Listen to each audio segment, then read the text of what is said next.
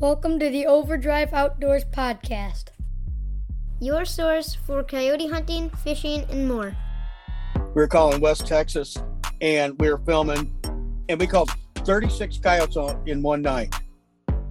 3 years ago, I had in one morning 6 bucks that were 3.5 and older within 50 yards of my stand. 6 different bucks one morning. It was in October. Went and made my first coyote stand, me and my cousin. And very first freaking stand, guys, we called up 7 coyotes. 7 coyotes. Florida itself is a fisherman's paradise. We stick out in the middle of the water, man. There's water everywhere. Let's kick it into overdrive.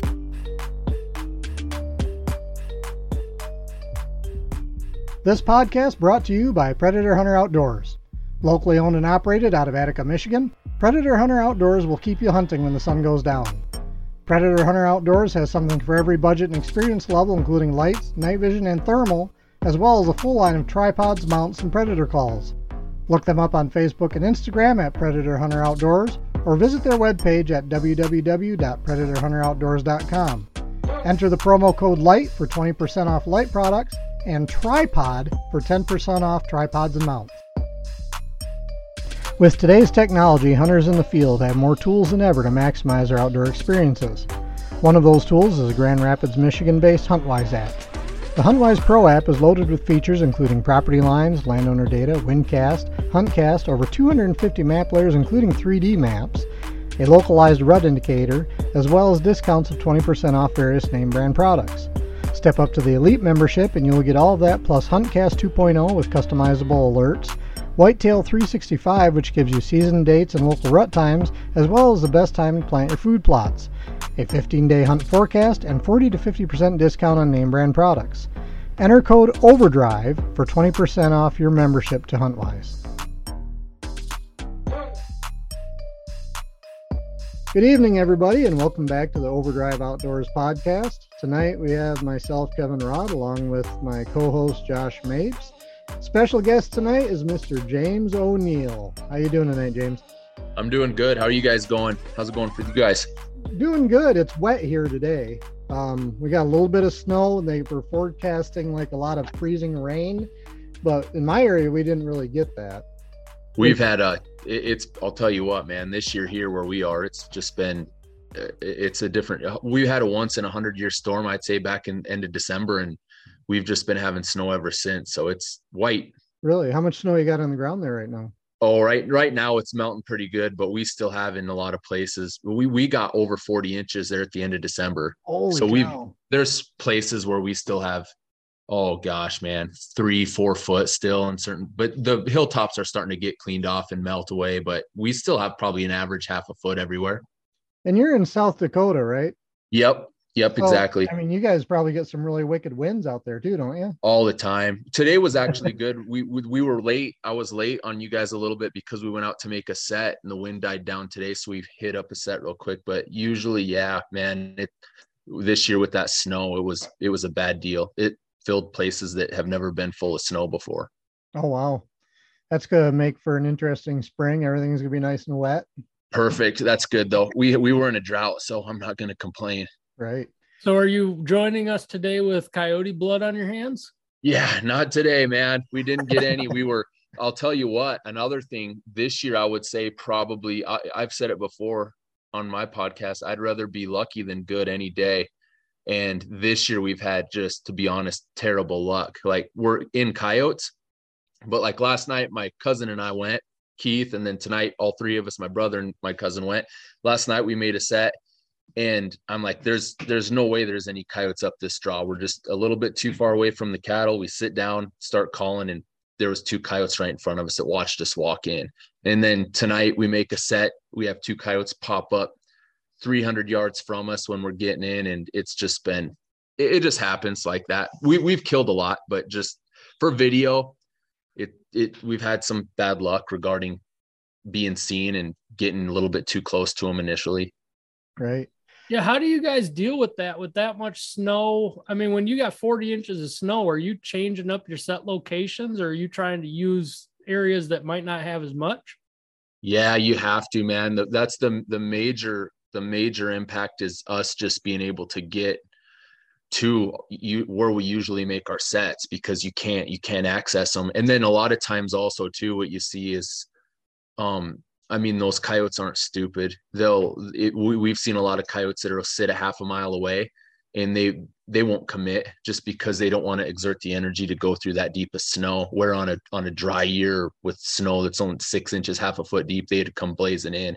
So there's a lot of different things like that we kind of have to work around. And then also a lot of times with those colder conditions and snow, they gravitate more towards livestock and, a little bit easier access to food. So we have to just do it a little bit different. Right. Yeah. And I know around here, at least for me, for about the last 2 weeks, you can't walk anywhere without sounding like you're walking on sheets of glass. Yep. And that's a whole nother problem you got to deal with too. Like we have a bunch of kill boxes, we call them, and they, it's basically a lost cause when you go out at night and the wind is dead and you can hear for how far you can hear yourself walking in the snow. Imagine how far they can hear you. It's just, it's not worth it. Too loud, so crunchy, just doesn't happen. And I mean, I tell guys, we have a bunch of guys that get about hurt at us hunting over bait piles a lot of times, and they're like, oh, that's easy, if I could do that, we'd kill as many as you do. And it's not easy. I honestly think that calling coyotes is easier than hunting over a bait pile, especially when you got to sneak into the bait pile, how we do it. So it's different tactics, just different ways to go about it. Right. So this podcast today is going to be part of a series that we've been doing, trying to get some of the guys on. Before I called it some of the OGs from when I first started getting involved in predator hunting, which was probably around 2001 or so is when I first got into it. And you guys, your videos were some of the ones that I used to really enjoy watching. I mean, the video quality itself was just really good. You guys must have some killer cameras. I mean, the editing was always good. The content was good. So, I mean, I've been following you guys for a long time. So I appreciate you coming on, being able to hear about the story of you guys. Looking at your YouTube channel today, it looks like some of your first videos on YouTube were back, quite a while ago, 9-10 years ago. Yeah. Some of them are 11 and 12. I was looking at that a while ago. But first of all, thanks, man. I really appreciate hearing that from guys like you that have been watching us that long. That we're by all means nothing special. We just have found a niche and liked recording and tried to do it a different way and provide some entertainment as well as some information. So I appreciate that a lot. That means a lot. It's humbling to hear that from guys like you that enjoy it. So did you grow up in South Dakota? Yeah. I was born 30 miles from where I am right now. Oh, okay. Yep. Did you grow up in a hunting family? Oh yeah. That's all I remember. It's how it's always been. Yep. Now, was your family into predator hunting as well, or was it mainly just big game and, stuff like that?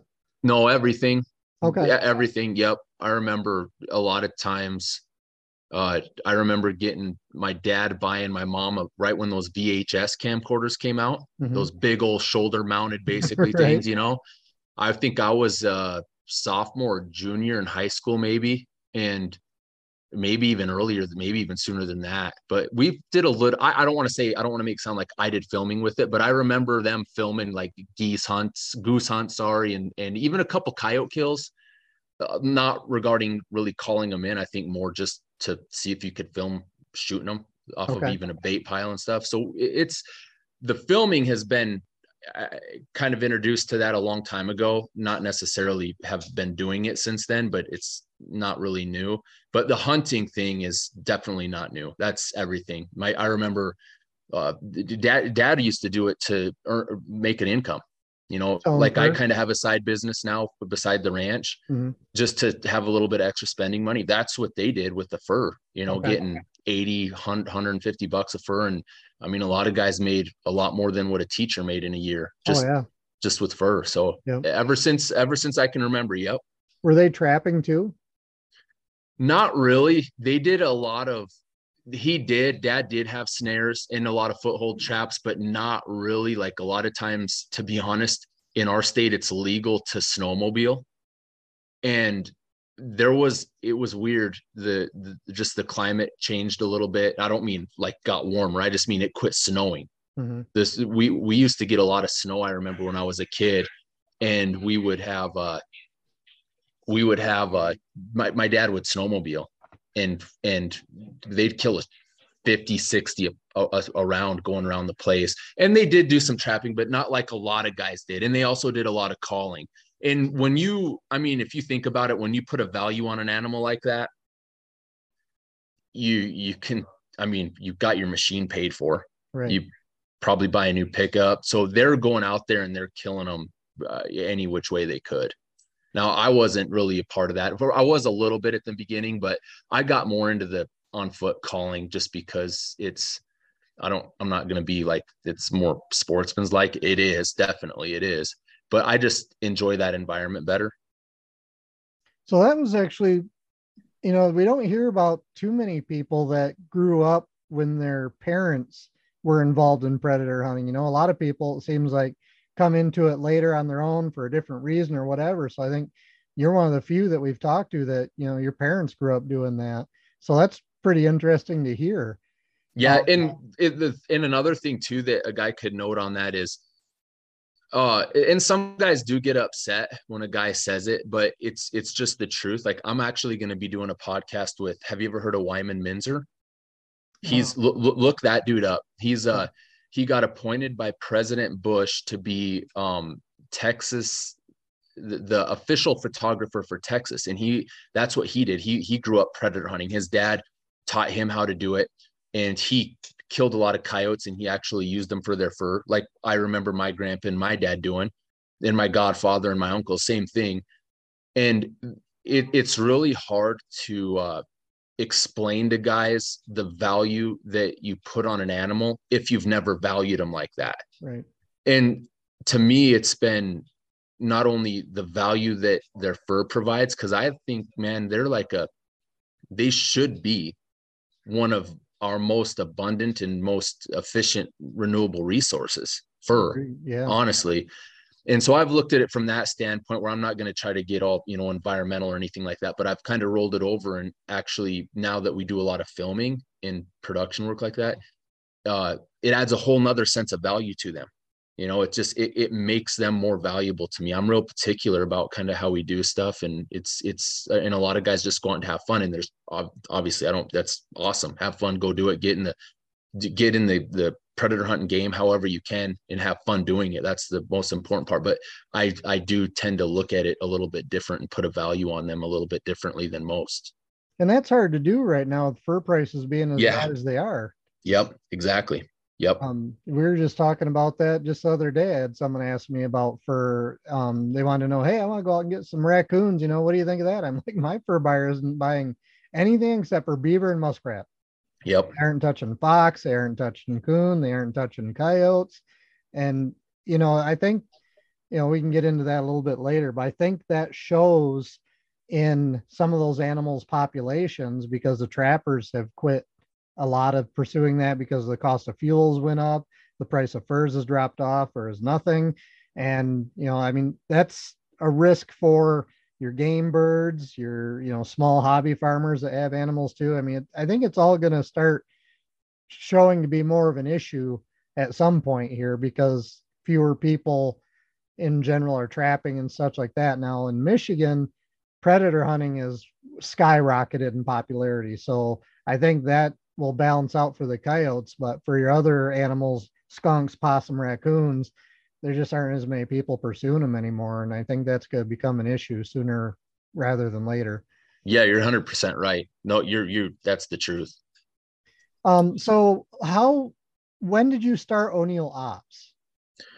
I started that right as soon as I got out of college. I was real fortunate to play at a high level, regarding sports, and always throughout all of college, like I did some kind of stupid stuff regarding putting funds towards things other than books or school, like guns and pistols and, you know, stuff like that, that most other guys wouldn't do. But I've always never lost the sight of hunting and shooting. And I've just always enjoyed firearms a little bit more than most, I would say. And as soon as I got done with college, you don't just really fall into it, but I've decided to get my FFL, which is your firearms license. Mm-hmm. And then once I got that, had the ATF agent out. And I mean, to me, it was kind of a little bit of a nerve-wracking experience because you just don't know what to expect. And I'm out here in BFE where middle of nowhere, 30, 40 miles from any town, and had to have everything I didn't have, I wasn't subject to zoning regulations or anything like that, but you had to make sure I had an extra safe and I had this and passed fine, got everything taken care of. And then once you have that, you're pretty much given your SOT, which if you guys don't know what your SOT is, it's a special occupation tax that you pay $500 every year that allows you to do class 3 sales. Like primarily what I was looking at was suppressors. A lot of guys get into the SBRs and full autos. I have a couple SBRs, but my primary concern with my SOT was getting into the suppressor game. So that's really kind of how, as soon as I got out of college, I knew I was going to be buying guns. And honestly, the reason I did that was to save myself money. If I was a dealer, I knew I was going to save myself a couple $100 right. a year, but then the ATF really frowns on that because right. they, that's just that's what I was told at the time. But I'll tell you, but it doesn't take long. People find out, within a month, I had guys ordering suppressors and wanting to get this. And I thought it was really cool until you start doing all the paperwork and it ties up a lot of your time. And it provided a venue to get my hands on a lot of different stuff that I probably wouldn't have any other way. So is O'Neill Ops your firearms business name? And guiding. Yeah. It's kind of a hybrid. It's, for operations, obviously, like we have a guiding operation, a hunting operation, a farming, ranching operation. So it was kind of a mix of things. And of course it sounds tactical, right? A lot of guys are that tactical deal. As soon as you start looking at guns and equipment, it just is kind of a double take. Guys look at it again, and it's not really, and I don't want to make that sound like I tried to do that just to get followers, because I've been doing it for my whole life. I could tell you stories that how I modded stuff and did this and that with equipment well before I even thought about it. But it's just something that we've always done. So then at what point did you start, or I shouldn't say what point did you start, but why did you decide to start doing the video thing of your hunting? What drove you to do that? It just was something that we just thought about doing one day. And I got a little Sony Handycam that wasn't an HD. It was just a standard definition, just $400 or $500 camera, and did actually a lot of solo hunts and filmed. And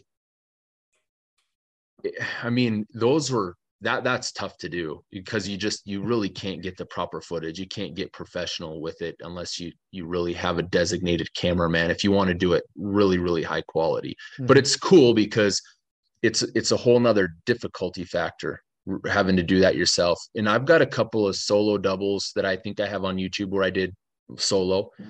And I would say the hard part was kind of going through all of the tutorials and teaching yourself how to learn camera settings and editing programs and stuff like that. The filming, it wasn't really to spotlight us. It was just something because, I can look at it now and say a lot of different things. I like the terrain that we hunt. It's a really wide open space, and a lot of people don't have that visual capacity. They can't see areas like this. And for me to be able to capture that animal at 1,000+ yards away from point A all the way up into our lap, that's just something that a lot of people never really experience. So I thought it'd be kind of cool just to provide that kind of source of experience in cinematography, if you will. That's kind of my goal, just a different perspective. And, you know, and then it just kind of grew into filming a lot of other stuff, not just hunts, but equipment reviews and now the YouTube channel and things like that. How many cameras are you guys usually bringing out there on set? I usually bring on set. Usually I just bring one. Okay. I bring my kill camera is what I call it. My Canon, it's a XF705. And then in my truck, usually I have my, like I call it a B-roll camera, my Canon R5. So that if we do get some really, really good footage, it's not that I try to make stuff up. It's me trying to run back to the pickup, grab the camera if we have enough light left, and try to capture how we did our set, where we set up, different angles of our setup, maybe us walking in. And of course, there's some drama to it. You know, if we add a little bit of music, or all the music that I get, I like buy it 30, 40, 50, $80 a pop, which is kind of like oh, thanks, dude. Is kind of like, some guys don't really like it at all, and some guys do. And I've kind of, I do a lot of different things now where we don't get that elaborate, but those are the two primary cameras that I bring. I bring that kill camera, and then I bring the R5, and I've got a couple different lenses for my R5. So if I want to get some different perspectives, some different kind of, you know, like a depth of field from a certain distance, and I can kind of get what I'm thinking. And primarily just to show guys where we're set up, how we're set up, and the cool terrain that we're blessed to hunt. Yeah. Yeah, it is pretty out there. So when you guys are out there, how many guys do you have on set? Do you have a dedicated cameraman and then a couple of hunters, or how does that work for you? Yep. Usually I like to film. And then I usually have my cousin with, he's Keith. His name's Keith Risty. I'm sure you guys have seen him on YouTube. And then John O'Neill, he's my brother, little brother. And to be honest, I get just as much of a rush behind the camera as I do behind a gun. I mean, my adrenaline gets cranked, honestly, just as high when I'm watching them on the screen, probably even more so, because you're trying to keep them, you're trying to run the call, trying to keep them on the screen, and trying to do multiple functions. And it's a force multiplier regarding what your adrenaline's got going on. So I really like doing that. I've thought about like hiring a cameraman, honestly, to increase the capacity of what we could do. And I don't mean, you know, hiring a cameraman just to follow me around regarding sets, because I don't care if I shoot coyotes, but I mean hiring a cameraman for almost everyday life out here on the ranch, and shooting, and you know, reviews, and basically freeing up a lot of my time in the editing room, because that's where I get tied up real hard, sitting on the computer doing that. How often does the camera allow a couple coyotes to get away? More than you want to know. I mean, no, we kill everything that as soon as, it's like today, most of the time when we get them to commit, we have a really, and then I'm not bragging, a really super high success rate, because not just because of the guys that understand how it's going to go that are with me, but because of how we structure a set. Yep. And when you have a camera and you kind of have a game plan in your mind, and like I said it the other day on our last production, you know, we're staging a set. We're literally trying to get those animals to do what we want them to do. And that might be a real arrogant way to put it, but if you can do that, then you're going to get what we want to get. So that's kind of how I try to visualize a lot of our sets. And most of our sets that we go to have been in areas that we've previously done it. So we know, you don't know, but you can assume, all right, if we have this kind of a wind, we already have this geographical feature, this terrain, this landscape right here. A lot of times the coyotes come from this area. So this is how we set up. It makes sense. And I'm not saying, we're very blessed and fortunate to have the access and the locations that we do regarding not only some of the land that we own, but neighbors and guys that give us access as an exclusive. That helps a lot. Mm-hmm. But I mean, like I said, this year has been really super abnormal from the very beginning. Before we started even getting any of this snow, my brother and I went and made a set in a spot that's a really high success rate. We walk right over the hill, right where we're going to sit down, and a coyote runs out, just takes off running. So we pack all of our stuff. We don't even make a set. We turn around and leave. And then, like I said, last night, we went out and made a set, and there was cows, a whole herd of our neighbors' cattle and our cattle about a mile away to 2 miles away. And in my mind, and it goes to show you how much I know about coyotes, in my mind, they would have been substantially closer to those animals, to those cattle. And so we make a set, we park, and I'm like, there's not going to be any coyotes up this draw. We're just too far away from the cattle. With all this snow, they're going to be a lot closer. We get in there and there's coyotes right smack dab in front of us. And, so I don't know everything. That's just bad luck in my opinion. And then same thing tonight. We go in, we have a perfect spot that we've been waiting to call for since the snow hit, and we finally got access to it. And out of 2,000 acres that we're looking out in front of us to the east, out of 2,000 acres, those coyotes could have been anywhere. But I rip off a howl, and within a minute, they answer back, and they're 300 yards away right in front of us, like right off to the side in the worst spot that they could be for the way that the wind was. And the bitch gets up, circles. We never see her again until she's caught our scent, and she's gone, and the male follows her. Just not a botched set on our part, just bad luck. Yeah. I mean, we made it in there. We were quiet. We got set up. We kind of had the idea of how we wanted them to come in, and they just weren't in the right spot. So there's stuff like that. But regarding misses, man, I mean, it's there's not a lot of those, honestly, because we don't shoot at them a long ways away. Yep. It's not like if a coyote's sitting out there at 400 or 500 or 600 yards, we're just blazing rounds at them. But most of the time, they're close, man. My goal is pupils on the camera. So they're at least at 200 yards is a long shot for what I want to get on camera.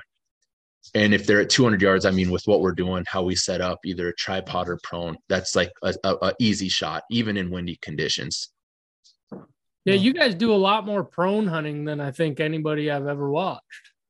And if you think about it, man, it's not even how we are trying to be cool or different. It just makes need to with that exactly. Terrain.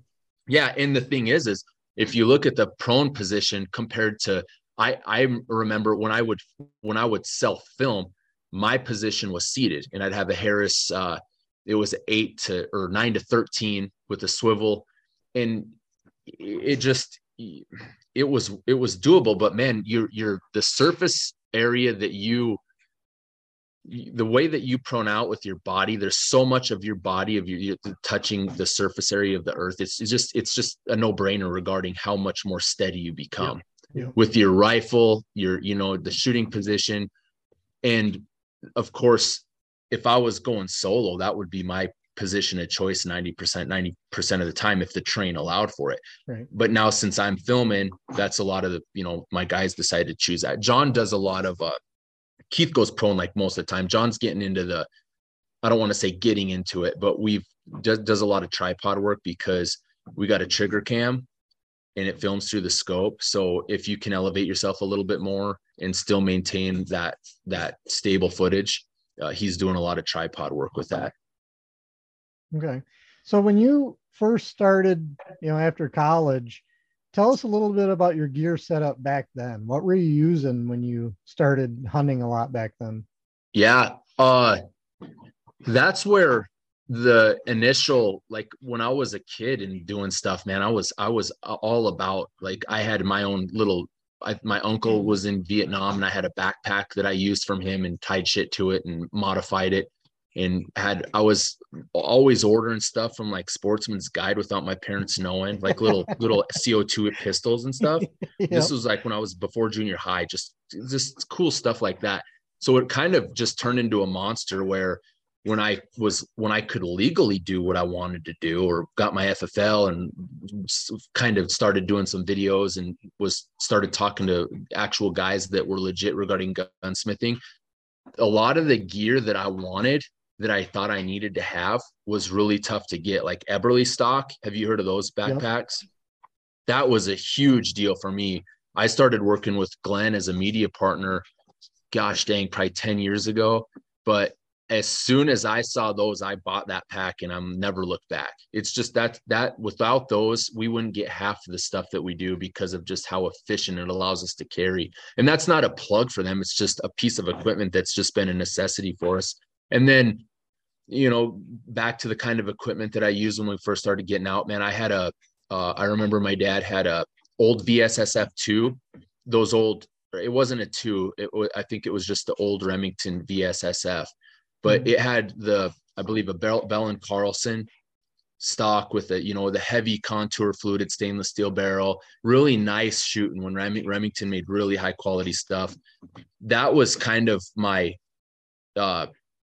desire in a way of what I wanted to get. So I actually bought just a factory Remington and took it to a gunsmith and had the barrel cut off down so it was a little bit more ergonomic, a little bit easier to use, pack in and out. So that was really almost the first mod that I did.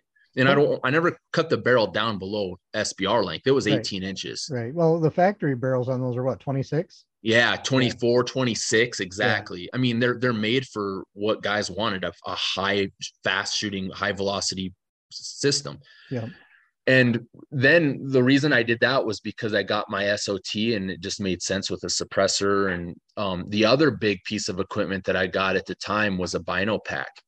Those, I don't know if you've seen, they're like a chest rig type deal. Yep. That was way before anybody started getting into that game. Now you got, oh my goodness, I don't even know. I know Eberly stock makes a bino pack.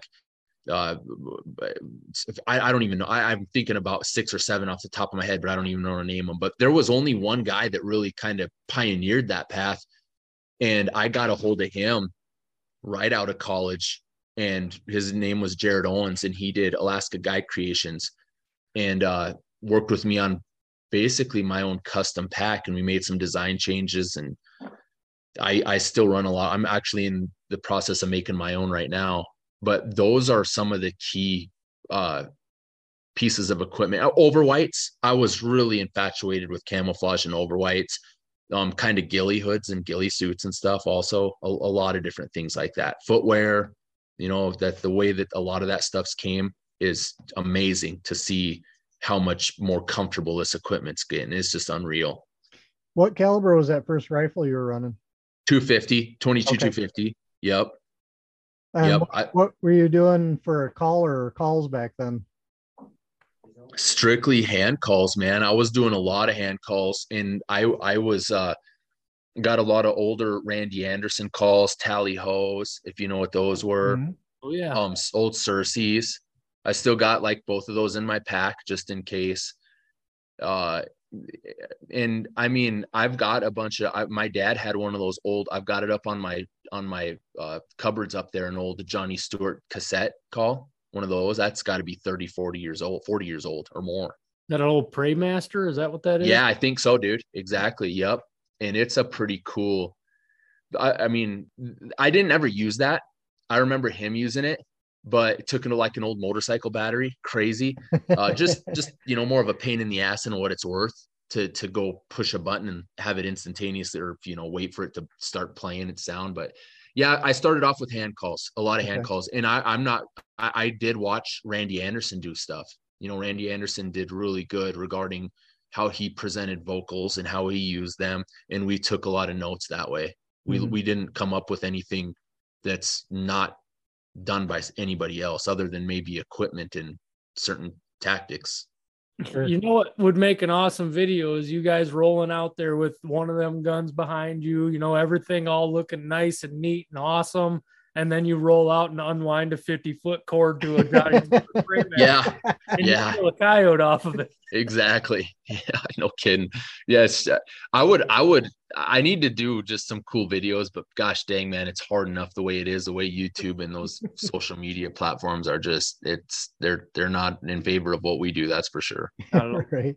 When did you start doing night hunting, and how did you start doing night hunting? That's a good one, because so my game warden is a phenomenal guy. I mean, I'm sure going to try to actually get him to do a podcast with us. He always gives me heads up on what's going on. Like, hey, James, I just want you to know it's legal to do this now. And he kind of gave me a heads up regarding it was legal to use night vision, which it was. But that's when thermal was kind of starting to get hot and starting to, I would say, almost take over. It just was, basically affordable in the way that they were presenting it as weapon sites for commercial use. But what happened here in South Dakota is they didn't have thermal in the rules. So I would say legally, if I wanted to be a guinea pig, I could have just went and done whatever I wanted. But I didn't go that route because I talked to my game warden and he's like, well, thermal's night vision. And it is, but it's not. I mean, You could argue that. And I'll tell you what, I'm not going to hire an attorney or a lawyer to go up against what the game fish and parks can. It's just not, I'm not even going to try it. Right. So what we did was we go, well, what's the best way to go about this? And we got some legislation passed. Long story short, my primary concern was it was illegal for us to use night vision equipment, but you could only use shotgun or rimfire.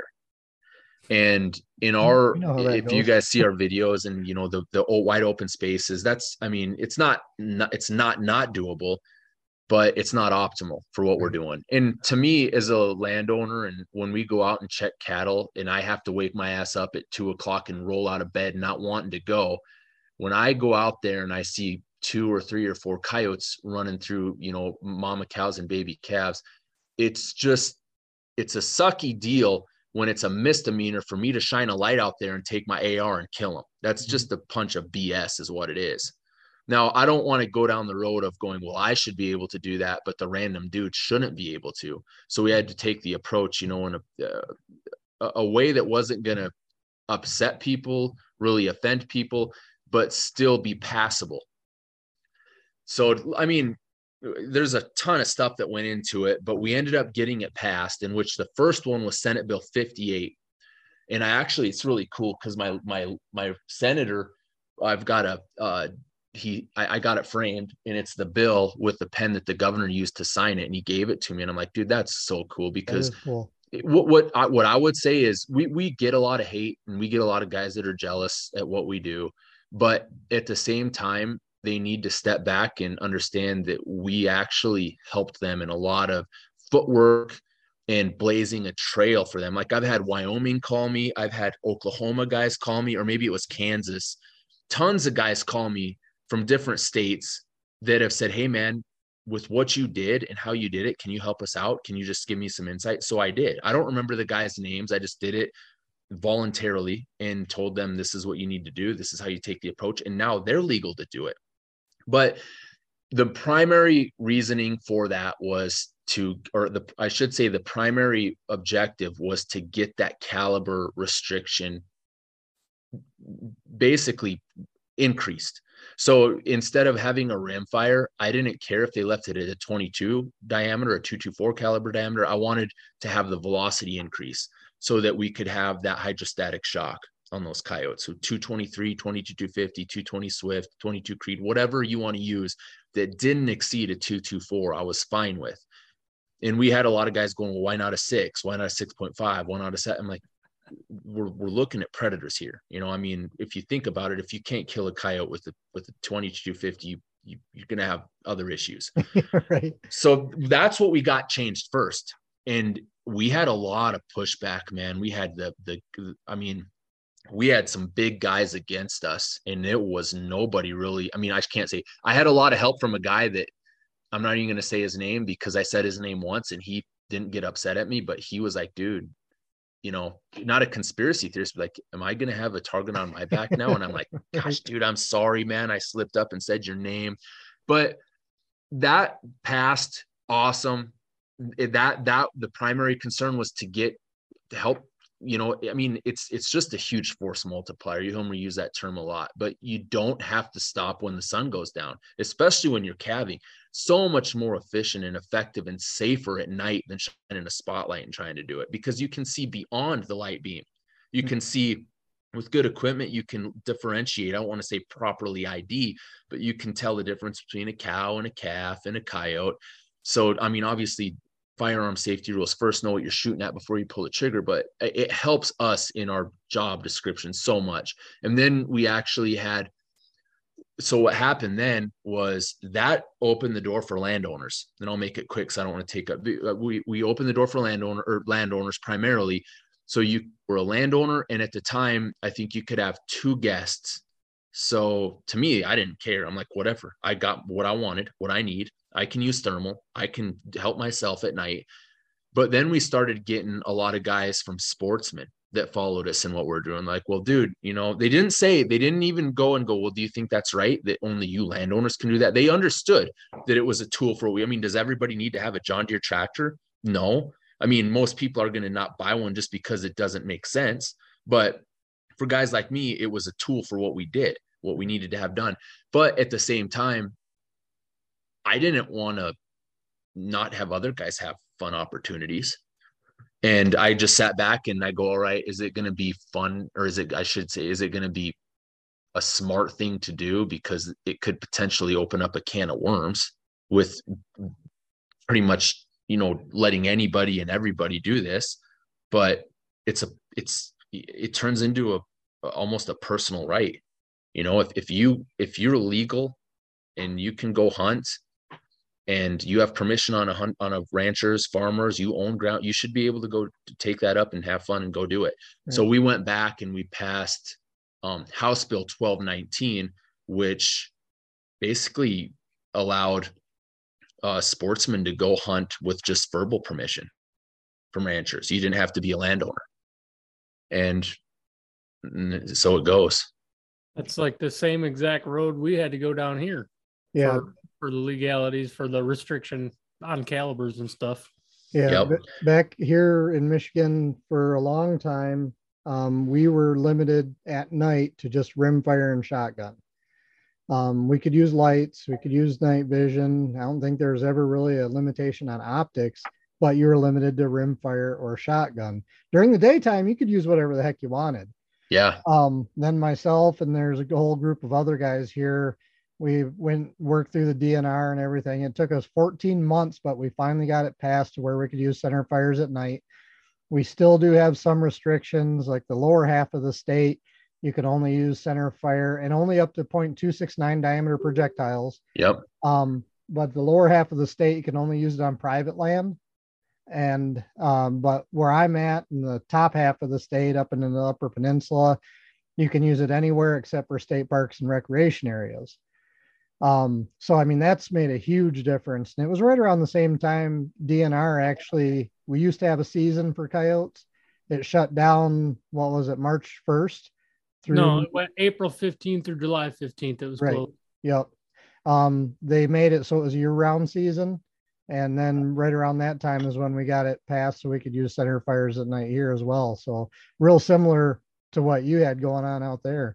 And the same thing, why can't I use my 300 Win Mag? Yeah. Right. Dude, get something that you can kill it with. Let's legal and be happy.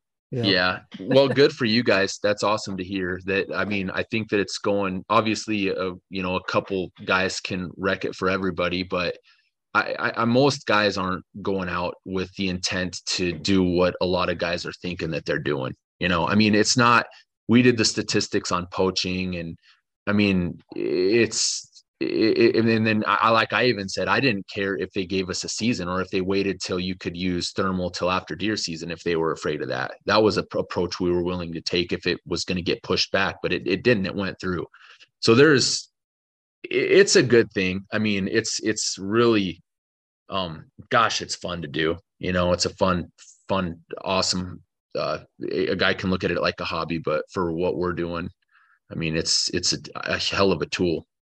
So it sounds like you guys completely skipped lights, went straight to night vision and then thermal. Yeah, they did. Well, we can still use lights, but you can only use a rimfire or a shotgun.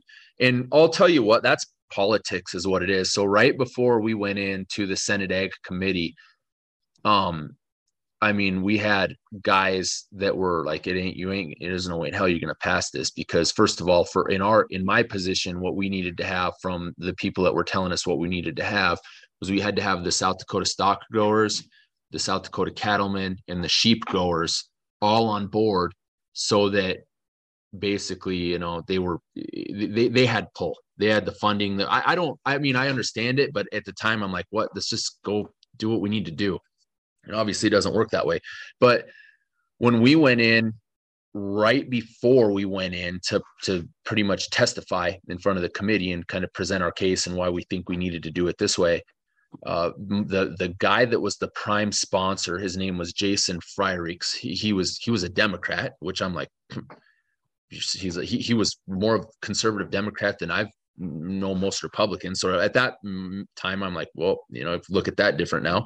But he goes, here's what we're going to do, James. I know that you want to have spotlighting in on this, but just to make certain people happy, we're going to pull the spotlighting out and just keep this pertaining to thermal and night vision. And I'm just sitting there scratching my head going, why do we want to pull why do we want to pull the spotlighting out? Because that's really, I mean, when I go check cows, honestly, I do have a helmet sometimes with thermal and I scan, but the other half of the time I'm shining with a Surefire Streamlight out the window, checking cattle. And it was politics. What it eventually boiled down to was, hey, if you guys pull this out, we'll scratch your back, I'll scratch yours, but vice versa. And I'm like, whatever. If you think that's going to be more beneficial. So that's what they did. And it is still what it is. You can do varmints, you know, and predators with the light, but you're limited to rimfire and shotgun still. That's a new one. I don't think I've heard that anywhere else. If you're out there checking cattle with the light and you see a coyote, can you just put your light away, get your thermal out and shoot it? Oh yeah. Yep. I wouldn't do that. If I freaking had an AR in my vehicle or a 22-250, I don't care who's listening. I'll dust their ass. I mean, what are those guys? I mean, we're out there. This is our job, you know? Yeah. It's like saying the security guard can't freaking shoot an active shooter with fucking a certain gun that he's got. I mean, it's the same thing in a way. I mean, it's not, but it is. Well, and I mean, you're protecting your own livestock and you should be able to do that however you need to do it. Exactly. I'm protecting those guys that are all sitting around the table in the committee that go to McDonald's and get a burger every damn hour. You know, I mean, that's where their food's coming from. They better recognize how we do it. Right. At least give us a little bit of leeway. Jeez. Right. So another thing too, it sounds like you've been able to use suppressors the whole time. Yep. We've been real fortunate in our state where we haven't had to pass any kind of legislation to be able to legally use suppressors, not just to own, but to hunt or shoot. Yep. So, you know, in Michigan for a long time, we couldn't even have suppressors. Yeah. I remember looking at that. Yep. Then they legalized it so we could have them. Then we had a battle to get them to be legal to hunt with. And that was a pain in the butt. I mean, there's so many people out there. We were at a show one time and I ran into a couple of DNR officers and I had started a Facebook page, Michigan Hunters for Suppressors, trying to get the ball rolling on that. Been in contact with like American Suppressors Association, stuff like that, trying to get it going. But I talked to these two DNR officers and I asked them, I'm like, what do you guys think about using suppressors? And there was an older DNR officer and there's a younger one. The older one right off the bat is, well, what do you need that for? Well, hearing protection, more effective when you're hunting. Oh, you can get good hearing protection, you know, earplugs and muffs and blah, blah, blah. Then the other guy's like, well, yeah, I've shot lots of coyotes without a suppressor, you know, and it's just like, I just turned around, walked away because I knew I wasn't going to get anywhere with them. But I want to say that was like a 2 to 3 year battle before we got them to where we could actually hunt with them here. In your opinion, do you think suppressors make a big difference in the effectiveness when you're predator hunting? Oh yeah. Yeah, for sure. Like the way that I've said this before, I say it on a lot of forums, because a lot of people just don't understand. I mean, I would say well over 75% of guys that I hear or watch post on suppressors regarding them saying, oh, well, you know, I had a suppressor and I shot one, the other one just stood there and looked at me. I mean, the fact of the matter of that situation is this: that coyote was just stupid. The one that just stood there and looked at you. He's probably never seen a person. He's obviously never heard a gunshot before, but most of the time, I mean, you could call in a whole pack of coyotes and have a bow and arrow drawn back, They don't see you. And as soon as you trip the trigger and that arrow flies, they're going to turn around and run the other way. 99% of the time, that's going to happen. The way that I look at a suppressor is it gives you the option, the availability to be able to make twice as many sets in the same area as you would without it. So like a prime example, and this is just trial and error. This is just footwork. This is just figuring it out and going, or not even trying to go figure it out, but just scratching your head and going, okay. Do you guys know who Nick Munt is? He's one of the bone collector dudes, real tree guys, hunts with them. Anyway, he's a South Dakota fella, and he had an elk hunt out here years ago, and he put a really good terminology that I like to use, or a phrase, a catchphrase. It's like talking about scent blocker. And I apply the same principle to suppressors.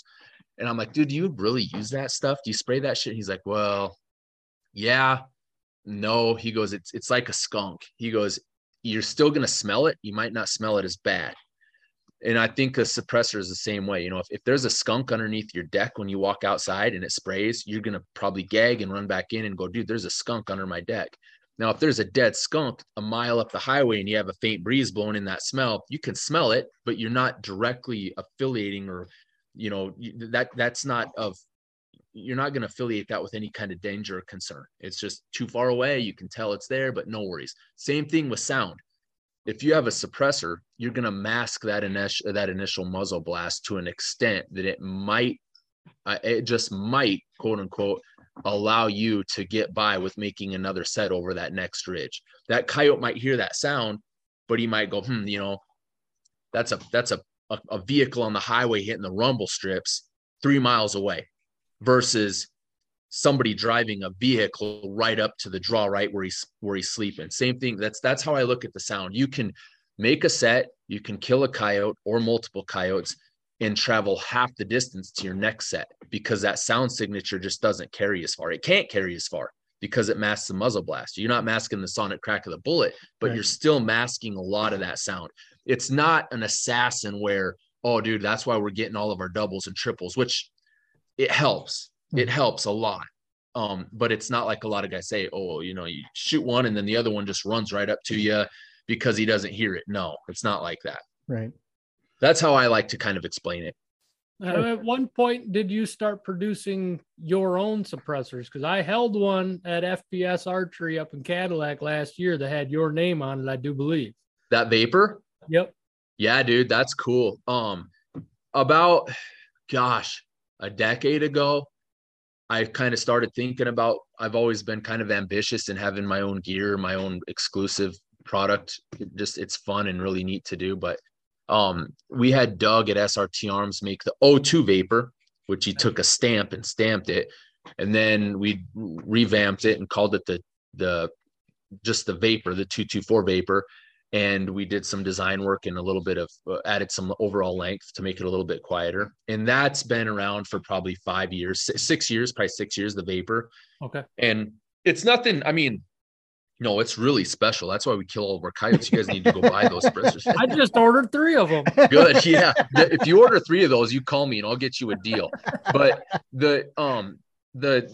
it's just cool. I mean, it's a designated suppressor to optimize on the higher velocity 224s. You know, it's designed for obviously sound suppression, but more importantly, in my eyes, precision. You know, I want that thing to perform. If you have an accurate, precise rifle, I don't want a suppressor to have adverse effects, which some suppressors do. But it's Doug's been around for 25 years. He's been up there since AAC, when AAC started. AWC, Gemtech was one of them, he said. So he's been there for quite a while, and man, he hasn't changed a thing. You know, he doesn't mass produce. He's he's a one-man show, and he kind of like a custom rifle manufacturer. He just is real meticulous building them. He doesn't mass produce them. Is that a direct thread, or is that used? Yep, just direct thread. I've got everything, man. I mean, brake attach, flash suppressor, quick detach, a lot of different methods, you know, makes, models. But for precision in what we do, I'm just a single point, man. Direct thread it on, leave it be. especially if you're cutting your barrel down to a decent length where it's 18 inches, your overall system is no longer too cumbersome to be carrying around. It's about like a 24-inch rifle. Mm-hmm. So it just makes sense. That's how I look. You're eliminating a lot of problems. I don't want to say eliminating. Guys will get hurt with quick. I don't care. I've got a ton of different quick detach that are really awesome, but there's just, everybody thinks that theirs is the best thing since sliced bread just because they make a certain kind of quick detach method.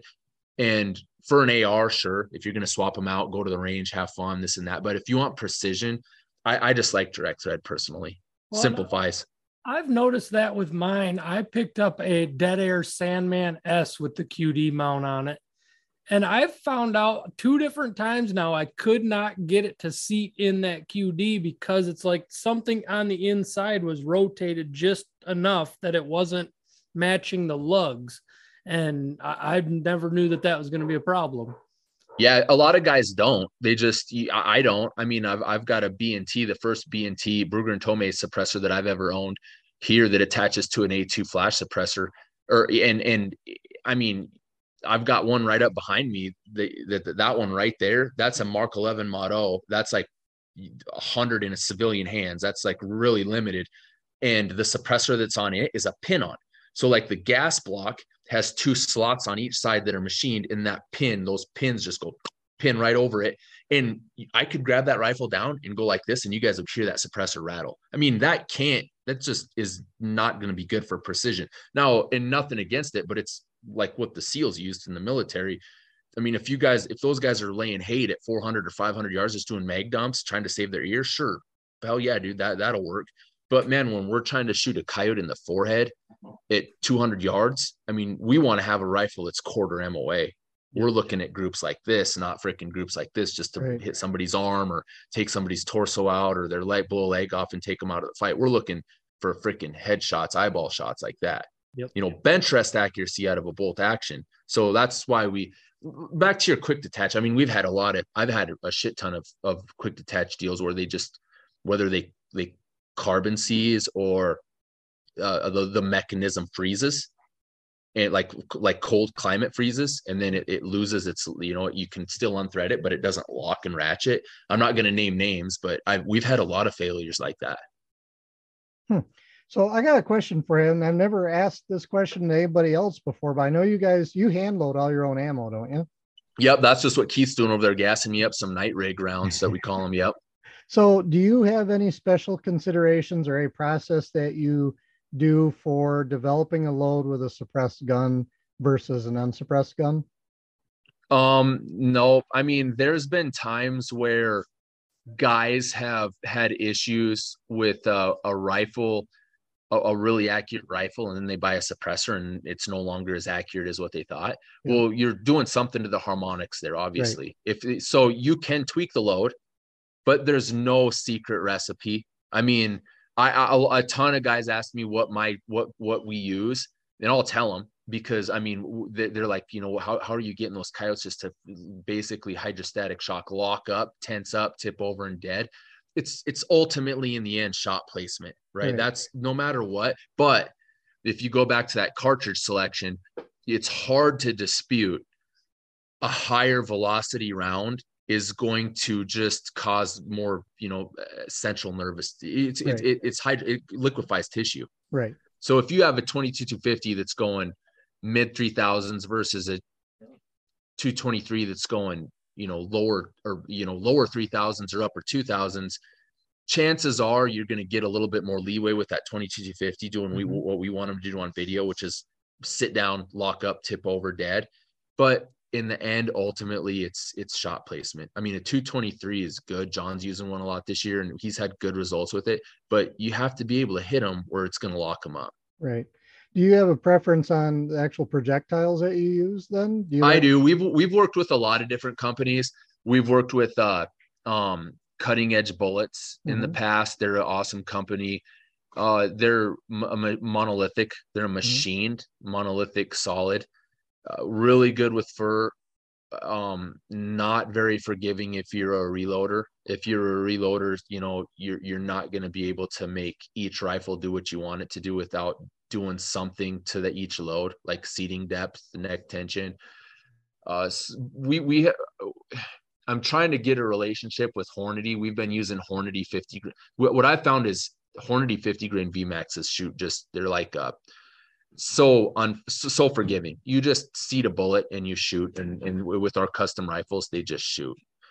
And a lot of guys, you know, there's a lot of guys that don't like them because they wreck the fur. But once again, I think that's a lot of shot placement. Like, we've killed well over 100 coyotes this year, and we only had a couple of them that were really blown up. And this year doesn't matter anyway. The fur's not worth nothing. Right. But we still, it's ultimately shot placement, you know. So speaking of which, broadside shot on a coyote, where is your preferred shot placement? That's the hard part, like, because my instincts is right behind the shoulder, you know, like a deer, vitals. That's just right. That's where you want it. You want vitals, you want heart, you want double lungs, because they're going to expire.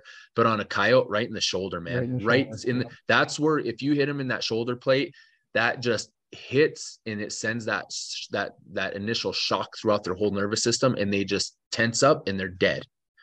Ultimately, what you want is like a quartering to you, where you can squeeze it right between their neck and their shoulder, and it goes through, and it doesn't go all the way through, but that's a done deal right there. Or headshots. But this year we were told not to do headshots because the furs weren't worth nothing, so we were getting $1.50 per skull. So guy was saying, dude, we're not going to give you nothing for those if you keep shooting them in the head. Who's buying skulls?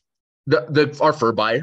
Really? He was buying them for $1 is what he's buying them for. So to me, I would rather bring a coyote home that's not real mangy, not nasty, gross mangy, but I'd rather bring a coyote home that's not that great and at least get something for it than just leave it lay. I'm weird like that.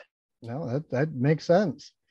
Are you most of the time reaching for a bolt gun, or do you just have certain days where you're like, I think I'm going to take an AR today? That's what I was just going to ask. Bolt guns. I mean, when I was doing a lot of that, like, I can't even say it that way.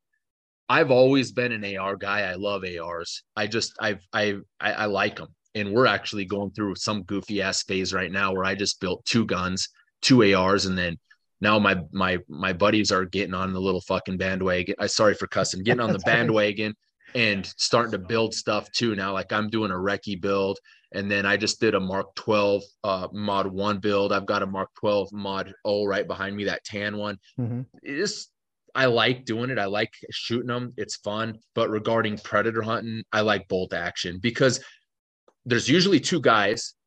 And if we're going at night, there's 3 of us. And I don't have to worry about the camera because now I'm the cameraman with my thermal. So if we can't get done with 3 bolt guns, then what 3 of us could do with ARs, you know, we're hurting. I don't like I see, this is just coming from me, a personal preference. When I see so many videos, I don't want to say too many. I just try to eliminate myself from the picture. But you see so many hunts, thermals, guys just freaking doing mag dumps on coyotes running. And I'm like, that's not me. If that's you, I don't care. I'm not going to complain. I'm not going to comment on your stuff at all, but that's not what I'm about. I mean, I'm all about getting that coyote from point A to point B on my terms. And if he's not there, I will come back and make it happen. We'll come back and do it eventually. Or that's the reason for bait piles. Or like tonight, what we're going to do is we're getting ready to start calving. So we'll just kind of just call it getting mobile, and we'll park our truck up on the road and just go mobile right down the road on our foot. And we got coyotes that come out of the hills, cross the road right into our calving lot. And we kind of pick and choose, see where they're going. As long as we have a quiet path, just get there and ambush and get some, or calling is really, you know, calling's easy at night, I would say, but maybe not so much with snow, but that's just my preference. And then it's not just because I like bolt guns, but there is reliability reasons there. An AR, if something goes down, you know, you're at the mercy of having to take shit apart, fix it, or clear the jam, or whatever. With a bolt gun, most of the time you can make it work. And in the cold conditions that we hunt in, generally that bolt action just is going to perform better. And then ARs can be very accurate, but I'm not getting the accuracy out of any of the ARs that I run as I am with my bolt guns. And I run some good ARs, some expensive stuff. And there's guys that can shoot dots. I could too if I put a higher power mag on it. But for ultimate sound suppression, also bolt guns, just undisputed. You don't have that action cycling back. You have it cycling on a bolt gun, but it's at your discretion. It's closed until you make it happen. Yep. So there's just different things. It's not, I hate one platform or the other. It's just my personal preference for what we do. Do you guys have a magazine restriction at all, like a capacity limit? Not that I know of. Okay. I don't know. Yeah, we don't. Yeah, all of our AI mags are for our bolt guns are only 5 rounds, but okay. For AR, I don't even know for ARs because we don't ever run them. I mean, I've got a couple 100-round drums right behind me here that we could find out real quick and see if I get a coyote hunt tonight and see who turns us in on the IG. I do have a question about that. Seeing as how both of you guys have FFLs, Kevin and James here, if you guys got a wild game or wildlife, a hunting violation, would that affect your FFL? Not unless it made you be like probably a felony. Yeah, okay. Exactly. A felony. Yep. Yep. Or a violent misdemeanor. Yeah, exactly. I was just thinking times. Exactly. What I should have done was I should have went Instagram Live and put my phone like that, and then I could have went Instagram Live while we're doing this and would have got traffic both ways. Dang it.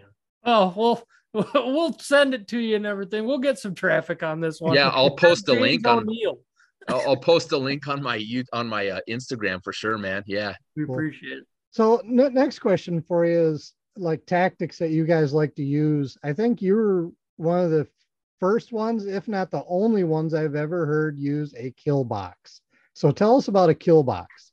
That's just kind of a meticulous setup, man. I mean, to be honest, I actually started that when I just got rid of my Sony Handycam standard definition and I got a Sony high definition camera, and it was a daytime deal is what I did, and I called it the Nest at first. I don't know why the hell I didn't do any videos on it, but I just made a nice little spot comfortable to sit, and we had a dead cow there at the time, and I just sat there because coyotes were coming in before dark.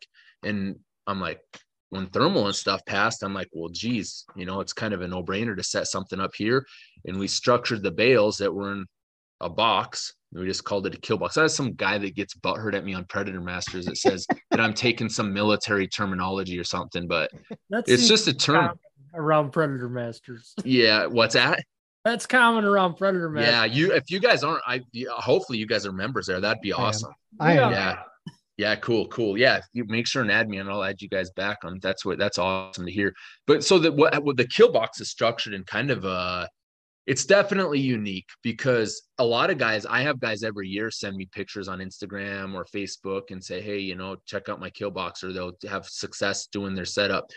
And really you can make anything be how you want it to be for your kill box. As long as you have some kind of a buffer zone or barrier where it eliminates visual from where you're going to go to, so you can walk in without being seen, and helps a little bit with sound. Well, we've kind of had it in a force multiplier where we have a windmill that's right by the kill box. It's about 150 yards away. So optimally at night, ultimately we're going in, there's a little bit of a breeze and that windmill's ticking, it's making noise. So that masks our sound. And then we have usually 2 tiers of bales. So the bales that we use are 12 to 1600 pound, anywhere from 65 to 70 inch round bales. So they're not quite 6 feet tall, but really close. And we'll have 2 at the bottom and 1 at the top. And we just shape it as a square and the kill box. And then we climb up and sit and wait. We have the dead pile, the carrion pile, about closer the better for visual for thermal, because we actually have footage of coyotes where they're so close to us, they're sniffing the ground, and you can see that with that thermal heat up the ground. So that's kind of what we're after. And that's how we structured it. We have a path. It's 4 or 5 miles from any dwelling. There's no houses. Nobody drives by there. It's on our ground. And we sneak in and get up, and usually most of the time we're coming away with a double, at least doing a countdown and syncing up a double. So out there, are you able to pattern them at something like that? No, I've had guys that have told me that, dude, I set up a game camera and it's on a dime every night. They're coming at this time. And I'm like, man, you're crazy. I mean, I would love to have that be the truth. But gosh dang, man, we're seeing so much erratic movement with coyotes. It's just, there'll be times where they're hitting that at 9 o'clock in the evening, or at night. And then other times where there's no movement, and all of a sudden, boom, they're there at 2 o'clock in the morning. Even one year, we've said it on a podcast, where when there was an east wind, which is the wind we don't want because we're walking with it, then there would be coyotes there from sunset till sun up. But if there was a northwest wind, the kind of wind that we wanted, there wouldn't be a coyote there till 1 or 2 o'clock in the morning. Now, I mean, is a guy giving them too much credit? It was crazy to me to think that they were that content with the wind that was out of the east, where they knew we wouldn't be able to come in. I don't know. But regarding having them come in on the certain time every night, I haven't been able to pattern them over the past 5-6 years since we've had that thing structured to where I'm content saying there's a pattern there. That's been my experience here too. I mean, we've had a couple of spots where we've had bait piles out and I put a camera on it. And like you said, it's almost completely random. I mean, it might be, 2 days in a row and then boom, nothing. Or it might be, a week before you see anything. That might be night. That might be day. I mean, it seems completely random. It's the animal. And I don't mean to, it's not derogatory or negative towards anybody if I say they're crazy by thinking that you can pattern them. But I mean, an elk and a deer, right? They're going to come to a food source, and generally they're on a trail. I mean, if you see an elk trail, we have them here, and they'll almost, it's a hell of a lot better success rate than flipping a coin thinking that they're going to be on that trail. Mm-hmm. If you're going to hunt an elk, you can sit there. Now you're going to change their pattern. You're going to make it a lot more erratic by pressuring them and killing one when they're on that trail. But man, coyotes, they come and go to a food source, but they might hit one completely different food source every other night, or they might come into the same food source, but they're not using the same trail they might come from the east, or they might come from the west, but gives you a lot of different options on where they're going to come from. Right. I mean, I saw Les Johnson do that one video. I should have asked him about it when he was here, where he killed those coyotes that in that blizzard. Did you guys see that? I did not. I don't know how many he shotgun, but he was on a section line, and the snow was about as deep as it is here, and he was out sitting in that. And I don't know what the hell the deal was, but you could pattern those coyotes. They were coming from point A to point B in a straight line, all of them. And he was just sitting over a snow mound and just shooting them as they were going by. And they were going to a dead pile. Okay. But I mean, you have to apply that principle to everything if you're going to try to do some kind of a experiment. And they're just so erratic. I haven't seen anything like that. Any kind of that like I said, any way that you can actually gauge them being that patternable. That could just be my opinion. The only thing I've ever seen patternable about coyotes is like you were kind of alluding to earlier when you're recording, and you kind of know how it should play out. We've talked about that a few times. When you spend enough time on certain pieces, you kind of get the feeling, okay, 99% of the time they come from there, they come up this draw, and we shoot them right here. And that's just how it seems to work. But that's about the only time that I've ever seen any kind of a pattern to why they do anything. And it's just running the same terrain features coming out of the same cover, Yeah. And a lot of that pattern is the way the wind's blowing, because no matter what, man, they're going to do what their nose tells them to do. 99% of the time, if I set up on one spot and it's supposed to be set up for a northeast wind, but I can get by doing it because I think I know where they're going to come from with the northwest wind, then I set up and make a little bit, I'll set my call differently to try to make them, when they come in, to kind of bend them a certain way, because they're going to hit that call and work it some way But yeah, that's right. At night, I mean, regarding night hunting is different. I mean, and we're getting off the subject of patterning them, but I mean, nighttime, I just see them make a lot more straight lines versus doing circles. Yeah. They do circle, but they're a lot more apt at night to just not do what they do during the day. You're in their realm now. You know, it's their time at night, and you can get by with a lot more. But once you educate them at night, you're done. You know, you ain't gonna get that. You're gonna have a hard time getting that coyote again. We have been talking about that a lot lately too. Yeah.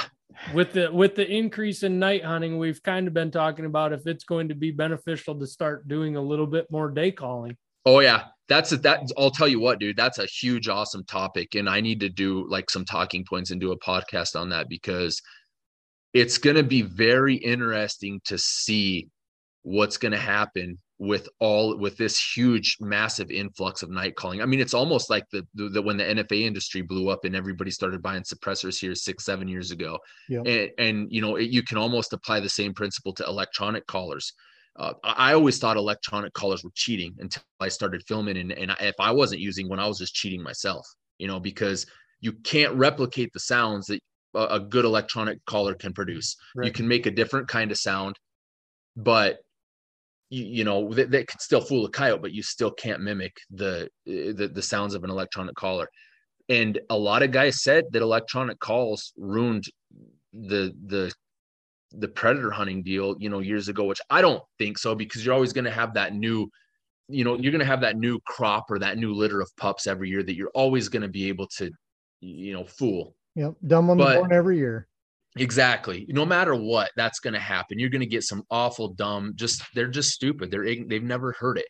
But the fact of the matter is night calling, man. Ooh, I don't know what's going to happen. It's going to be interesting. That's a good one, because there's a lot of guys that are, we've done it. We've educated coyotes at night. But the thing is you got a kill box, you got a bait pile. You can fix that mess up if you do it right. You just got to wait it out. Eventually the stars will line up and you'll be able to kill that coyote. But the thing is there's going to be a lot of smart coyotes. And I've already had 2 guys that I sold thermals to that have said, hey, you know, I sold my thermal already because this is just, to be honest, to be blunt, a shit show. These coyotes, it's not there. There's so many people around here with thermal. It's just, it's undoable. I can't do it. Yep. So I personally think, for how those coyotes have evolved over the past, you know, and on the edge of cities, being able to come in and adapt so efficiently, there's going to be something going on. It's going to make a more educated predator. And if you don't know what you're doing, which a lot of guys will just drive a truck out and call out of the truck and whatever floats your boat. But I mean, it's going to be, you're right. That's a really good talking point. It's definitely not proving to get any easier. No. I mean, and I'll tell you what, like, even to go in even deeper, I even structure my stuff where I shouldn't have been this year because the snow was just terrible. But like we don't do any kind of thermal work until we make our rounds with the camera, with the daytime stuff, because I put such a high value on a good camera kill, on a good day kill, versus I'd say 1 good day kill for every 20 thermal kills. That's the way I weigh the value. 20 good thermal kills to 1 good 4K kill. So my goal is daytime footage. That's what I want to do first. And then once we get done making all of our rounds and we're content with it, usually that's December. We've hit all of our good spots. Then we go back and kind of cycle through with the thermal. And you know, you even though some of those coyotes that were sitting out there to half a mile away that might have watched you do your thing, or a mile away, or heard you do your thing, and you were still successful during the day, you can come back and pick those coyotes up at night if you do something a little bit different. Just like working the area from a different angle too, you know. Kind of playing cleanup that point. Exactly. And then the kill boxes are massive cleanup, because in the dead winter, you know, in the dead of the winter, when it's the end of December, January, we are getting some nights that are sub-zero. Those coyotes are going in there to eat no matter what. They're advantageous, you know, don't kid yourself. They're going in to stay alive. And if they have an easy meal and they can get a high calorie intake on something dead, they're going to do that every day of the week over trying to hunt for mice or rabbits and run shit down. So, that's a massive cleanup strategy for us, kill boxes. And a lot of guys think it's just for fun or for, putting out some kind of a kill compilation, but it's structured so much differently than what a lot of guys think. We've literally set kill boxes up right in the middle, smack dab in the middle of guys' calving lots, and killed 20 some coyotes out of there just that way. Wow. Problem coyotes that are living in there, that are coming out of the hills and going and eating afterbirth. And they might not even be eating calves, but you're not going to tell the rancher that, those coyotes aren't hurting nothing. If we didn't do it, he was going to call the state to fly in and kill 50 of them.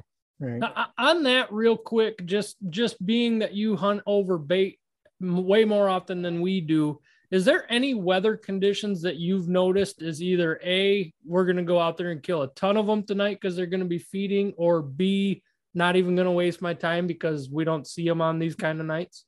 There's something to that.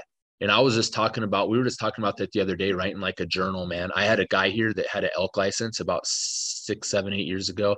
And he documented every single day of his hunt in his journal, every day, for everything he did: bighorn, mountain goat, elk, deer, everything that he did. He had a documentation of the wind. And this guy was a farmer, so it wasn't out of the ordinary. He was a sprayer, so he had to do that for all of his neighbors. If he was spraying beans next to corn or corn next to beans, he was documenting the wind, the moon, everything. And there's something to it. I mean, we went out the other night, and there'll be nights. And Chris, if you guys ever talked to Chris Robinson from Night Crew, ever hear that dude? Oh yeah. Yeah, he said the same thing to us. He's like, dude, you go out on a night and you start seeing animal movement, you make a long night out of that, because there's shit moving that night. You're gonna have success. It's the same thing here. There's certain nights where stuff just moves, and then there's certain nights where it just doesn't move till way later, too much later than we're willing to give it time to take place. But regarding if you're talking about the bait piles, I mean, the colder the better. Okay. Because as long as those carcasses don't freeze up like ice cubes, the colder the better. Okay. Do you see that extreme cold is putting them more on a feeding, like we got to eat now? Okay. Oh yeah, man. They just on them. I like, even this year we had that cold snap where it was like 5 days with wind that was blowing 40, 50 miles an hour, and our ambient temps were 28 below. So that put our wind chills at over 60. I was like out the deck here watching coyotes right down in our trees here. I mean, not a lot, but I saw a pair of coyotes almost every day just coming in and out, where normally they wouldn't be doing that. Okay. They were committing themselves to do a little bit of extra, get a little bit closer to the place to get an easier source of food somehow. Sure. They're cold. They need more calories. Exactly. That's 100% how it works. Yep. If they can find an easier route to do it, to survive, they're all about it. They know. Right. How much of your hunting would you say, like percentage wise, is calling versus, the baiting or the kill box? This year, it's been a significantly higher ratio for daytime calling versus nighttime. Now, so are you saying like daytime calling versus nighttime calling, or just daytime versus like ambush at night where we hunt over a bait pile? Day or night, just calling versus, what you'd call like hunting from a blind or a kill box or whatever. So calling versus another method. Day or night. Usually I focus really hard on daytime footage, but it's hard to put a percentage down, because on a good year, I should say a year that isn't, that we can actually access all of our places, it's almost like a 50-50 once you get down to it, where we're doing. But the thing is the way you would look at it is the work that's put in is greatly outweighed during the day than what we do at night. Night's easy. I mean, you throw a gun in your pack, and if it's a good, not a loud year where you have to worry about the snow, you walk right in there and you just camp and sit there and wait and smoke them.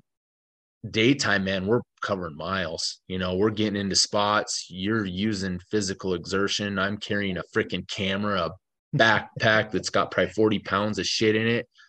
and it's work, it's just, so if you put it into that perspective, there's a lot more energy that we exert during the daytime than we do at night. But nighttime's where it's at. I mean, nighttime's where nighttime's where we stack bodies. That's where we fill up our freaking coyote poles. Nighttime.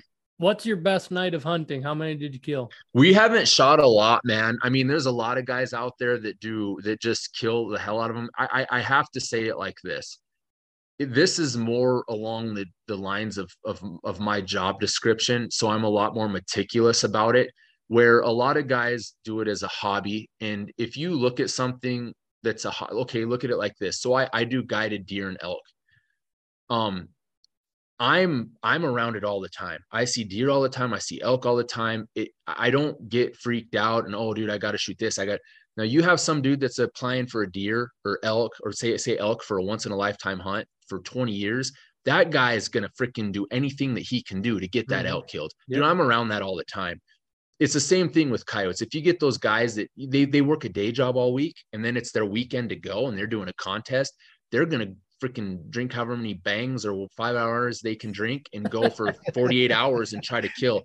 I'm a lot more meticulous than that. I'm all about quality versus quantity. The quantity is a byproduct of our work. We're going to kill a lot of coyotes, but I'm not about there to go, but I mean, I'd say we've killed 15, and that's nothing. I mean, if we really, really wanted to, we could, who knows? I'm not even going to say a number. I mean, it's not going to be crazy because we'll get called out, but it's a different mindset that I have compared to a lot of guys. It's a different deal. No, and I can appreciate that. Yep. Absolutely. Yep. Now I've seen you did a couple of videos on YouTube where you guys did use dogs hunting, correct? Yep. Are there any other tactics that you guys use? One thing you hear a lot of guys talk about now is a question of using decoys or not. If you guys use decoys, do you like using decoys? Like when you say decoys, like not a live decoy, just like a decoy coyote. Correct. Yeah, I got into that deal a long time ago. Carried like the Edge by Expedite. I had all sorts of stuff, man. And it worked 50% of the time. I mean, I know Randy carries that mounted coyote along, and he's had some good success with that. But with the ground that we cover, I'm not going to carry that along. Right. That's the thing. It's more stuff to carry around. Yeah. If you're, I mean, I'm not saying that it's not going to help, because I'm sure in a lot of instances it does, but I don't even get into that. And the reason that, like, the last video that we did, or the last dog video, I went up with Cal Taylor in Wyoming. He's been trying to get me out there to film some hunts for a few years regarding his dog work. And I just went out there for one day and got some really good footage. This year I'm going to go out there for a lot longer, but that's a pretty cool thing to see. In all honesty, it's not my cup of tea. It's nothing that I want to get into, just because I don't like doing that.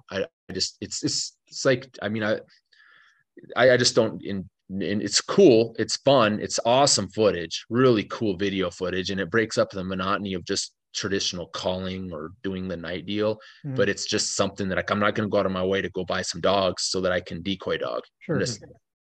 What about a decoy on your collar? Do you use that? Oh yeah. Much? Oh yeah. Yep. I do. I've got I do. This year we didn't yet, but we're going to kind of work a little bit more with Fox Pro, and I use the X-Wave, and I've got a decoy on that. And that thing, I mean, I don't overuse it, but like if you can read a coyote, or you can see the distance that I put that call away from my set, you can see if that coyote's looking at the call or if he's looking at you. Mm-hmm. And a lot of times, you hit that little decoy and it doesn't trigger them to come in, but it makes them look at it, like, okay, there's something there. That's where I'm hearing the sound come from. It's from that spot. It's not from those guys. And it lets us get away with a lot more with the camera. Okay. That makes sense. I've had the same experience here at times. I got a video. As a matter of fact, I just posted it here. What was that, Josh, last week? The one in the cornfield. Yeah. Coyote comes right up and he's looking right at that time. I had the Fox Pro Fusion with a Mojo decoy, Yep. And I had the Mojo right next to the Fusion, and he comes up and that's exactly what he's looking at. And Yep. you know, it was cool to see that. And that's what I tell people, especially hunting cats. Do you guys have cats out there? Yeah, not as many as south, Right. but yeah, we have some bobcats around. And cats are so visual, and it's just something to keep their attention over there on that as they make their approach. And that's one of the reasons I like using a decoy. Yep, just in case you got that cat in the area. Yep. Right. What else do you guys have out there? Do you guys have fox? We've shot a couple fox. You have to go about 15 miles from here to kind of get to where you have a decent chance. We don't really key on fox. We've shot a few of them, not on video, but we have bobcat. We have mountain lion every once in a while. Really? Like I'll get a landowner. We'll almost all of us will get a mountain lion tag just because it's a safety net. You know, it's for us, it's only like $25 as a landowner, and it goes all year round. So if we don't necessarily go out and pursue a lion, but if we have a neighbor that has one on game camera or we see a track, then, you know, we'll try it. Now, do you call for them? Yeah. I've killed one here. Oh gosh, 4 years ago now. But it was luck. It was just, we were actually looking for, I did a ranch, we have our own ranch, but then I was hired by my godfather to manage his ranch because he doesn't live here, and he leases his ground out to a guy that has about 600 head of cattle, about 600 pair. And we were just looking for a couple that were missing.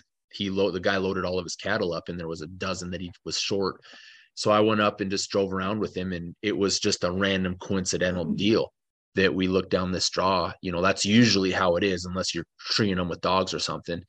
But there, sure enough, right down the draw, you know, there was this mountain lion sitting there, and he had no idea that we were there. I mean, and a cat's a little bit different than a coyote. I think they're stupider. They're just, you know, they're a little more meticulous. You don't see them come in, but you can get away a lot more. Like a cat, if you do some kind of a movement, a lot of times they'll just sit there and hunker down. Mm-hmm. Where a coyote, it's not going to do that. He's going to freaking be gone if you don't kill him. Mm-hmm. And then I also think too, I don't have an ear tagged or anything, but I can't prove it, but I'm sure that I've called the cat in twice, you know, just something that a coyote more than likely wouldn't do. But that cat went down in the draw. We got out, made a circle, and squalled a rabbit a little bit with the Fox Pro, and he popped right out. You know, it was just, like I said, we weren't trying to hunt him until we saw him. Right. That's pretty cool. I've always wondered about that. I mean, the DNR actually acknowledge that we do have some cougars in Michigan, but they believe there's no breeding pairs. Yeah. And we have landowners, I think Josh probably does too, that said, oh yeah, we've seen a cougar out there. Well, I have yet to see one. I would love to see one before it sees me. I see all the pictures up that look like they were taken with a potato at about 250 yards. Like, right. That's a cougar. Yeah. Like, yeah. Hard to tell. Right. Yeah. Everybody, we got stories, guys, like, oh, I saw a mountain lion, I saw a wolf, and man, it's so hard to believe that until you see it actually dead, right, or something, you know? Mm-hmm. Yeah. What would you say from when you first started to now are some of the biggest changes you've seen in the industry? Aside from thermal, because we know that's a big one. It is a big one. I would say I think that the industry's just, I think it's picked up. There's been a lot more people getting into it. There's from like the beginning of hunting, I think it was like the old school guys, you know, kind of, you had the max point blank rifles, you had the old 220 Swifts, you had the guys that had the 22 250s, and they had their old Leupold, and they had it cranked as hot as it would go, and they had a max point blank range of 200, 300 yards where you just hold on for, which is the way, I mean, that's how you do it if you want to do it fast. So some of the equipment that we've got now, you know, the advancement in optics, just from a second focal plane to now you have the option of a first focal plane in almost every piece of glass that you can buy. The equipment, the suppressors, you know, 10, 15 years ago, a custom rifle was the pinnacle of everybody, what they wanted to have for a rifle. Now almost everybody has one. Mm-hmm. So I think, you know, the equipment, the gear, how much more money people are willing to spend on stuff, it's just changing compared to what it used to be. Mm-hmm. You know, there's a lot of things like that go into it. Like, yeah, I mean, you have the calls, the advancements, what you can do, you know, if you look at it from the technology side of things, but it's just, there's a lot of things that I've seen that have changed that aren't for the worst, you know, not yet anyway, not till we really know. Sure. Speaking of technology, going back to a little bit before, do you still use hand calls and e-calls? I do. I say that I do more than I actually do, to be honest. But I have some good, I have this guy right here. This is a wicked little hand call that a fella on Predator Masters made for me. And, you know, I've got a couple howlers. It's the thing is with calling when you're filming, it's so much more beneficial to be able to get that electronic call out away from you than even giving them the benefit of the doubt of keying in on your location and being able to just maybe pick you apart from the landscape. Sure. So there's a point in time for it, but most of the time I'm using an electronic call. But you know, at night, a lot of times we use hand calls, you know, just to coax them in a little bit, something different than they haven't heard. And you obviously get away with a lot more. We want them to come right up to us. And that's where I said, you know, you kind of see more straight lines. So we do a lot of less electronic calls at night. Okay.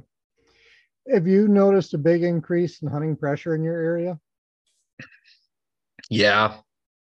I mean, I think it's probably going to happen. I've had guys that will always see vehicles drive by out here where I am, man. Like I'm real fortunate to have excuse me. We have all of our neighbors pretty much give us an exclusive. So what that allows us to do is we have a pretty much a verbal agreement with them that if you give us the exclusive to predator hunt your ranch, it borders ours pretty much, then we'll make a point that if you have a problem, you know, we're at your beck and call. Well, if you have a problem with coyotes during calving, we will be over there. That's the agreement that we make with you. And those guys respect that because they know what we do. You know, I mean, they know that we're not just out there to just try to solidify some piece of ground that we can have a weekend experience. We're there to do a job for them, and they appreciate that. That's how I look at it.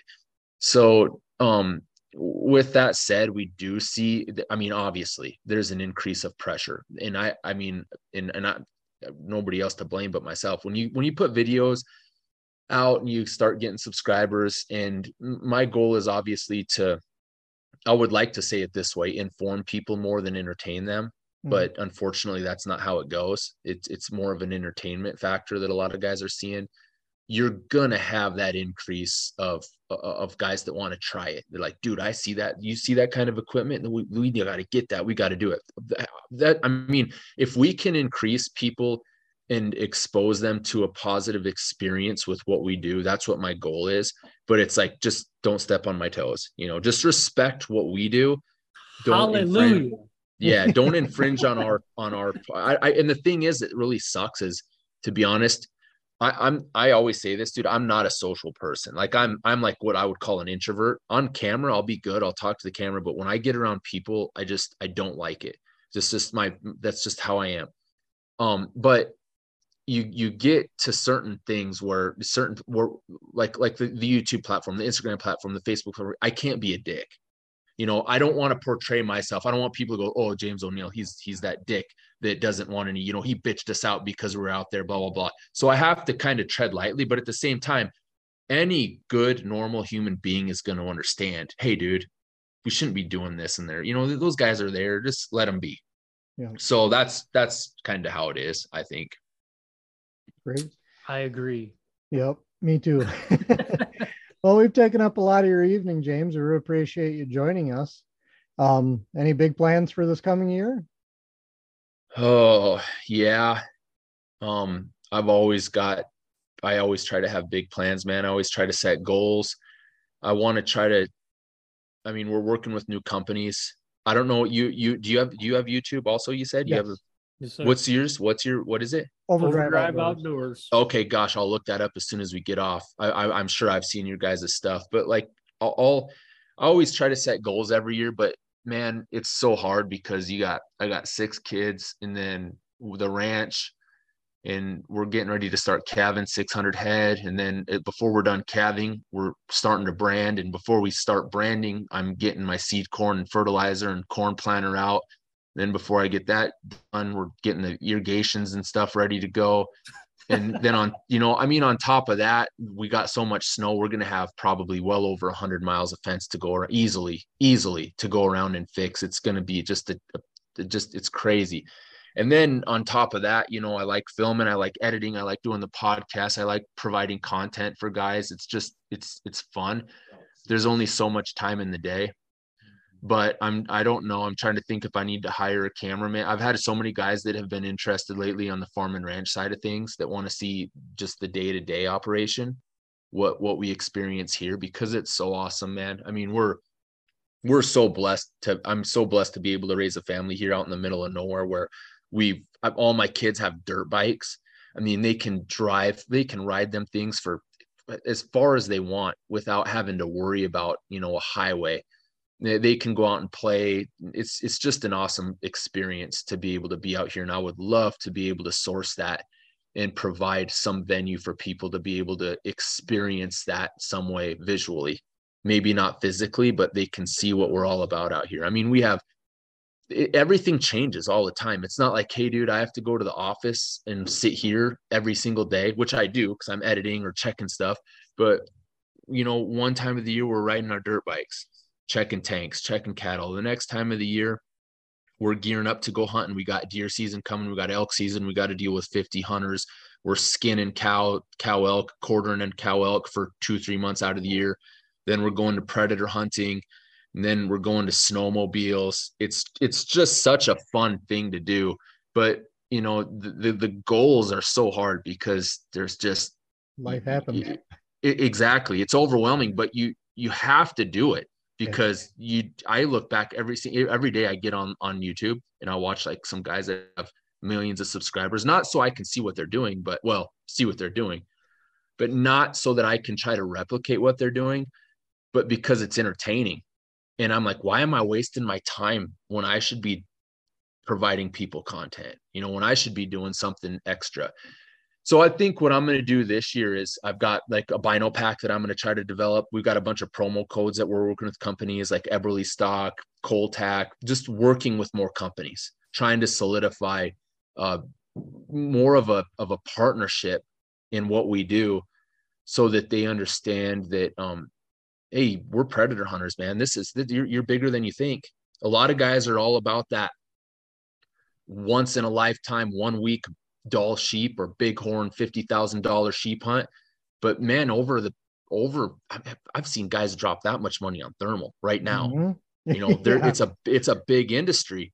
And I just want to kind of try to present what we do in the lifestyle to more people that don't understand it. People, and I have a really good way to do that because being a rancher, it's once again, the term force multiplier. I'm not just going out there to do it for fun. I mean, I do, but at the same time, I can literally break the ice to those people that don't understand and go, hey, hold your horses. You just went to that restaurant and had a steak the other night. Where do you think that came from? That came from guys like us that protected that animal that you ate for your food because of what we do. So mm-hmm. Sit back and understand before you just throw shit at the wall to see if it'll stick. Before you start just that's what we need to start doing. Yep. I have one final question for you. Yep. If it wasn't for the ranching side, would you still be a coyote hunter? Oh yeah, dude. I mean, well, it's hard to say, but I would. I just love guns too. Either that or else I'd be doing a lot of gun stuff, a lot of gun work.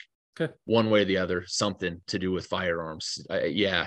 There's nothing like it. I mean, I've shot elk with my bow and I didn't get 1/10 of the adrenaline rush as I do just filming a coyote come in. Everybody has a different mindset. Everybody likes their own thing. And I mean, there's no bag limit on coyotes. You can keep doing it. They keep reproducing. There's an abundance of them. There's no limits. It's an awesome sport. And, you know, like I said, if we can try to make that more apparent to people in the right way, we need to start trying to do that. Agreed. Completely. Yep. So if someone wants to look you guys up, what platforms and where do they look you up at? Yeah, if you don't know by now. No, that would, I wish, man. I wish that was the case. That's awesome. Like I said, that it's humbling and really, I really respect that you guys have seen and watched and find our stuff entertaining. That's really enjoyable for me to hear. Well, refreshing. You portray the beauty of your state and what you do through your video work. Absolutely. That's awesome. That's what I like to try to do. That's cool. That's one of the things that really drew me to your stuff to begin with, was the terrain, the quality of the video, how you present it, the whole package on it. Just I've even since, you know, I first started watching it to now, I still go back and watch them because that's awesome. That's awesome to hear. That's really awesome to hear. And then to engage with you guys, that's even more important to me. But like, as long as our videos don't make people want to move here, I'm fine with that. You know, you guys especially the liberals. Exactly, which is happening, man. I mean, yeah, we get into the politics. If you shoot coyotes, you know what political arena you're in. You know how that goes. Yeah. No, if you guys have any other questions, so I mean, YouTube, everything's O'Neill Ops. You can go to YouTube, just search O'Neill Ops, Facebook's O'Neill Ops, Instagram's O'Neill Ops, and I mean, you guys keep in touch. Any other questions? If you want to do another podcast, anything like that, just let me know. Well, and I did, just so you know, I did go Facebook Live for a minute after you mentioned it and tagged it. So good. It's there now. Awesome. Yeah, that's cool. I really enjoy doing stuff like this. It's like, in the beginning, we're like I said, we're nothing special, but you get to a point where guys enjoy seeing what you do, and then you kind of, you know, you have kids want to buy your t-shirt and they're like, dude, you do this and you're this guy, and it's really, like I said, it's kind of hard for me to understand, but it's cool, and I just want to make sure and do it right. I want to make sure and be the right personality and present what we do the right way, which is, like I said, why we do a lot of the work. You know, we try to make a good, clean kill shot. We try to present the videos with precision and make it professional as we can, so that it just gives minimal traction for the other side, which I'm not worried about them. But, you know, if you want to make a good impression, you have to try to present it that way. Yep. I agree completely. Well, thank you very much, James. We'll let you get out hunting for the evening. Yep. So what is it now there? It's 7:50, almost 8 o'clock here. Yep. So it's almost 10. Is it almost 10 your time? Yeah. Wow. It's almost 10 o'clock here. Bedtime. Yep. You're heading out tonight though, right? We're just getting ready to start. We got the RS75s, those new HD thermals from iRay that we're going to light up here pretty soon. Nice. Well, good luck tonight. To you. Yep. Nope. Awesome. Thanks. This was a fun one, man. This was probably one of the most fun podcasts that I've had with you guys, so I appreciate it. Well, if you're willing sometime, we'd love to have you back. Absolutely. Yep. Anytime. You just let me know. You got my number. Thanks, fellas. Appreciate it very much. Thank you, sir. Yep. And everyone out there listening, please check us out, like and subscribe, and see you next week on the Overdrive Outdoors podcast. Thank you, James. Yep. Thank you, guys.